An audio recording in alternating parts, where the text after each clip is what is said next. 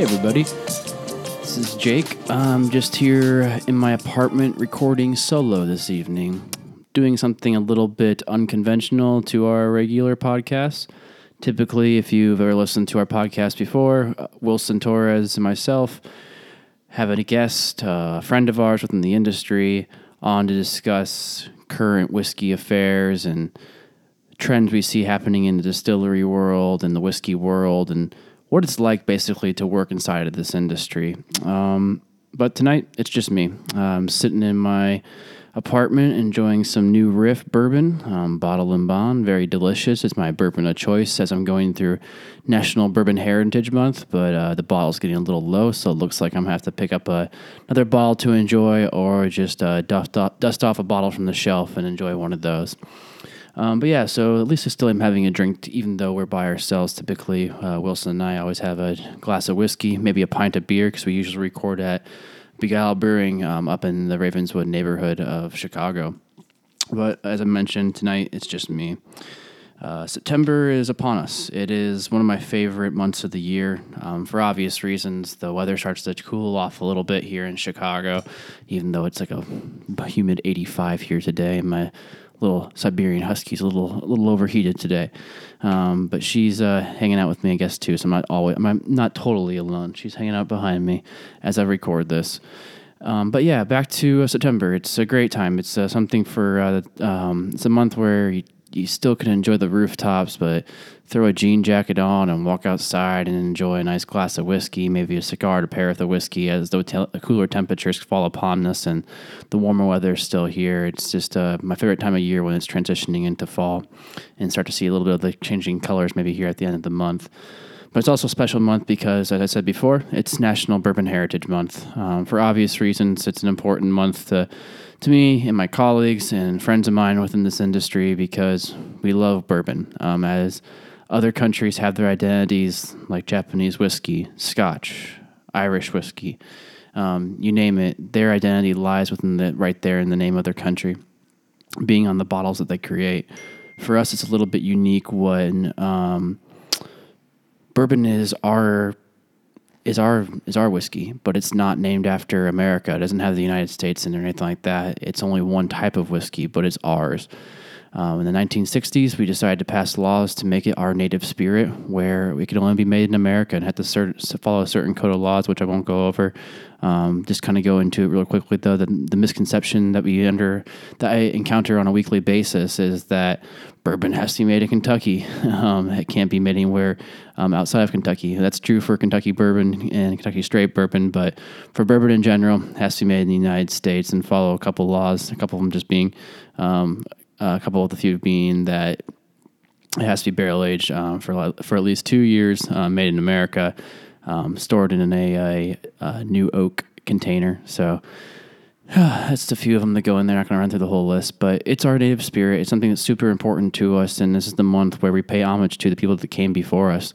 The people that started distilling out in the East Coast in the 1600s and made their way across the country, and corn became such an influence, obviously being corn the main mash bill, the main ingredient in the mash bill, being at least 51% of the mash bill to be considered bourbon is another requirement. Here we go, running through all of the laws and indirectly. But as those explorers grew across the country, it became something that was an easier, more accessible, more affordable grain to work with, that being corn. And soon it developed all throughout the country, and with that came our great national whiskey. And now we pay homage to it this month by drinking it, by writing about it, honoring the legends that came before us, like Jimmy Russell, who is celebrating his birthday today. One of the great living legends of this industry, or not his birthday, but his 65th anniversary at Wild Turkey, which is just really great to see all the postings going out there today, this being Tuesday, September 10th. It's a special month for us. And then also on a more serious note, this month is also Suicide Prevention Month. And kind of sorry just to jump right into that, going from a fun-loving time of drinking bourbon to transitioning to a more serious topic, which is suicide. It's something that I didn't know existed, kind of in these hashtag holidays, hashtag holiday culture that we're currently in, maybe until last year. With it being National Suicide Prevention Month. It's also National Suicide Prevention Day as well, which is a big thing, a part of my life. From other episodes, mostly including Johnny Boucher, who runs Hope for the Day, fantastic organization, we got really in depth about what the darkness can feel like and how it can overwhelm you and consume you, especially working inside of an industry where alcohol is it's a prevalent factor on a daily basis. It's a vice that people can lean on, and it turns into too much of a crutch, too much of a way out for us to escape our daily problems. Where, I find it hard to separate the two sometimes. It's a difficult job, and it's also very easy to reach for a bottle of whiskey and just kind of start drinking, not the pain away, but just a rough day, if you will. And we've gone over this on the last couple episodes, starting with our episode last week that yesterday that I released. Wilson, Matt, and I were talking about Andrew Luck retiring and the mental health and the physical health that goes with playing in the NFL, and how we could see the parallels between that and working in the whiskey industry.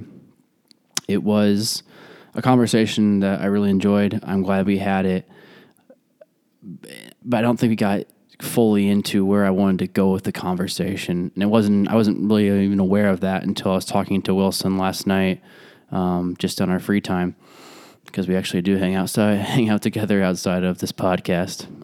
But Wilson recognized that we just didn't go as far in depth as I wanted to go with the conversation. I played football in college, played football in high school. I only played 1 year. I played at a small school in college. But as I mentioned on that podcast, there's some days when you leave practice and you're so banged up and you're so tired and your head hurts and it's throbbing that you go take a shower for an hour and you don't feel better and you don't know what's happening into your body. You can't concentrate. You can't focus.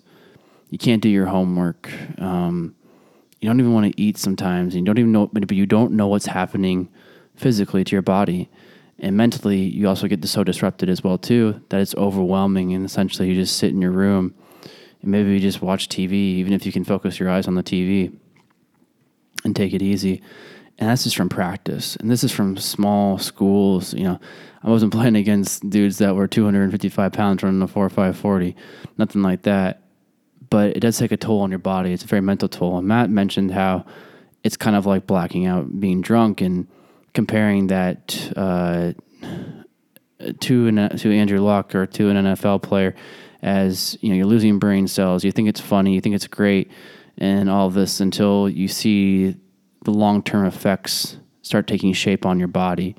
And we were trying to compare that with Andrew Luck. He's gone through so many pains and so much affliction upon his body that he couldn't do anymore. And there's been statements of depression with him and statements about not wanting it anymore. And that's so important to understand what is disruptive in your life on such a negative level, and to remove yourself from it is the most positive thing you could possibly do. I definitely applaud Andrew Luck. I couldn't imagine being 29 years old and having the injuries, having the surgeries, rehabilitating, and coming back every single year just to try to do that. And people knocked him down for it. And you're just playing a sport. I mean, you might have 50 good years ahead of you still if you leave now. But if you keep going and keep sustaining more injuries and taking more of a toll on your body, who knows what will happen. So it was just kind of something I wanted to get back to real quick, because I found it very important, especially now being, when we recorded the podcast, I don't think it was September yet, but now that it is Suicide Prevention Month and Suicide Prevention Day, right now as I'm recording this, I really wanted to get back to that conversation, but also to explain who I am and what my background may be with all of this. Because we talk about the dark side of the industry quite a bit, and it's been something that's come up on this podcast probably over the last 2 months. And we talk about how alcohol can be a real problem in our industry of whiskey. Obviously, it could be. for me, alcohol was something that I never really touched until my early 20s. Wasn't really that fascinated by it. Didn't really care for it. I was always an athlete, so I just didn't really touch it until I was probably really 20 years old. But 19 years old, maybe have a casual glass of wine at dinner, but it wasn't like I was going out partying, binge drinking probably until maybe my sophomore year of college, and that was just on a small scale. So it wasn't really until I was almost 21 that I actually started drinking alcohol. But along with that, I've been battling depression, I mean, at least since I was 12 years old, if not before that, but definitely recognized it as a depression by the time I was 12. And in my early teens, I was a mess. I was a horrible, horrible mess. Mentally, I wanted to tear myself apart. And on the outside, most people probably saw my life as pretty good. It was captain of the football team, wrote for the student paper, had a lot of friends. My parents were great people. I had a brother who was your kind of all-American kid. And so on a book, an album or at face value, it seems like that life is good for that person, but really on the inside, all I wanted to do was die. And I really mean die, just negative thoughts all the time. And by the time I was 21 years old, all those negative thoughts and that depression, that horrible swell of failure and negativity swirled over my head. And alcohol was there to numb that experience, to further numb that experience, because I was already in a pretty numb place. And alcohol became something I did to forget about how sad I was. I never drank. This was I was a junior in college. I never drank, where I missed classes. I never drank when I go to work. I had one of my favorite jobs my entire life. I was tutoring kids at the time. And that was my saving grace, if you will, was helping others. But I would go home and maybe 4 nights a week, you get drunk. And you can play it off as, it's college angst. It's just going out and having a good time. And part of it was like that. But part of it was also sitting in my room or sitting in my house by myself and drinking a bottle of rum, drinking as many beers as my belly could possibly hold until I blacked out. And on one night in May, just before finals, alcohol, as I mentioned, helped me further numb my body to the point where I wanted to take my own life. And I decided that night that I was going to. I wrote a note to my parents telling them it wasn't their fault. They weren't to blame for this. I drank a lot of, I believe, rum and a lot of beer so I wouldn't feel it, or maybe so I could actually feel something. I know that seems hypocritical or like an oxymoron, but when you aren't thinking clear and you're battling all those thoughts, all those negative thoughts, it's hard to make sense of reality and what you really feel like. So I started carving into my wrist. There was bottles on the floor, and blood started to drape on top of those bottles, and then slowly to the carpet. I started carving the words "me too" into my skin.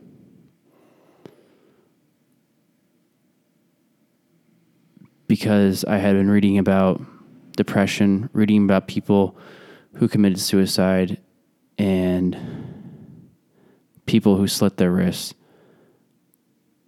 And I think I just wanted to be a part of some community and feel like I was a part of something so desperately that I started to carve those words into it. Once I was finished, I started running this blade up and down my wrist, scratching, getting deeper and deeper into my skin. I was crying. Tears were definitely mixing with the blood and the beer spilled on the carpet.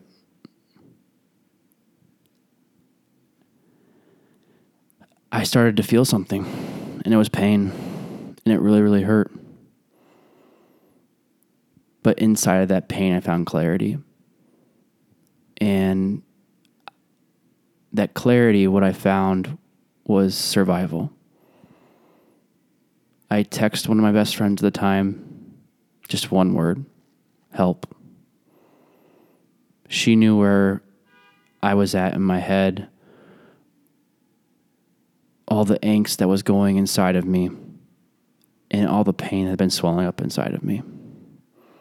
She showed up. She cleaned me up. She put me to bed and saved my life. I sadly I don't know if it's sadly, but oddly enough, that was the second to last time I ever saw that person. And I never talked to that person after that. It wasn't because of that night directly. It was more of a whole kind of relationship thing, but gone awry. But the main focus here isn't that. The focus of it is that I reached out. I didn't let the pain completely overwhelm my life. And I'm talking about the pain I felt before I started cutting my wrist. It's almost like a phantom pain because it's there, it's not there, but it's always there. Always there. And you just don't know it sometimes. But you always feel it in a way. And alcohol made me forget about the pain. And that's what it can do to you these days. And maybe if I drank too much that night, where I was completely blacked out drunk, I would have finished the job and not reached out. But I guess what I'm really wanting to talk about is about the survival. Because over 800,000 people in America alone take their life every single year. We hear about the stats of 20 to 22 veterans take their life on a daily basis. Suicide rates are only higher in America.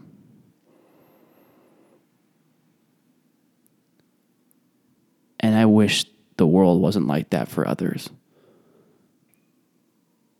Because I have empathy. I can honestly relate to the point of where I didn't want my life anymore. I thought the world would be better off without me.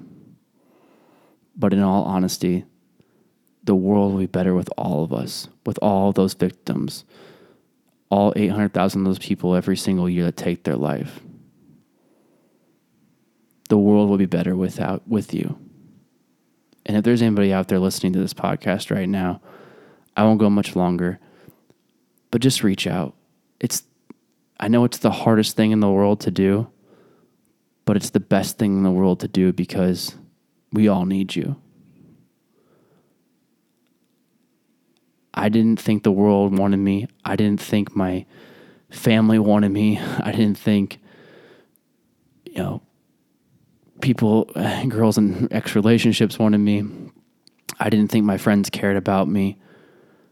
I didn't think, the future job market I was about to enter into wanted me. Because I was so corrupted in my own head with negativity. But when you start to focus on just the little positives, it's amazing how much more that can help.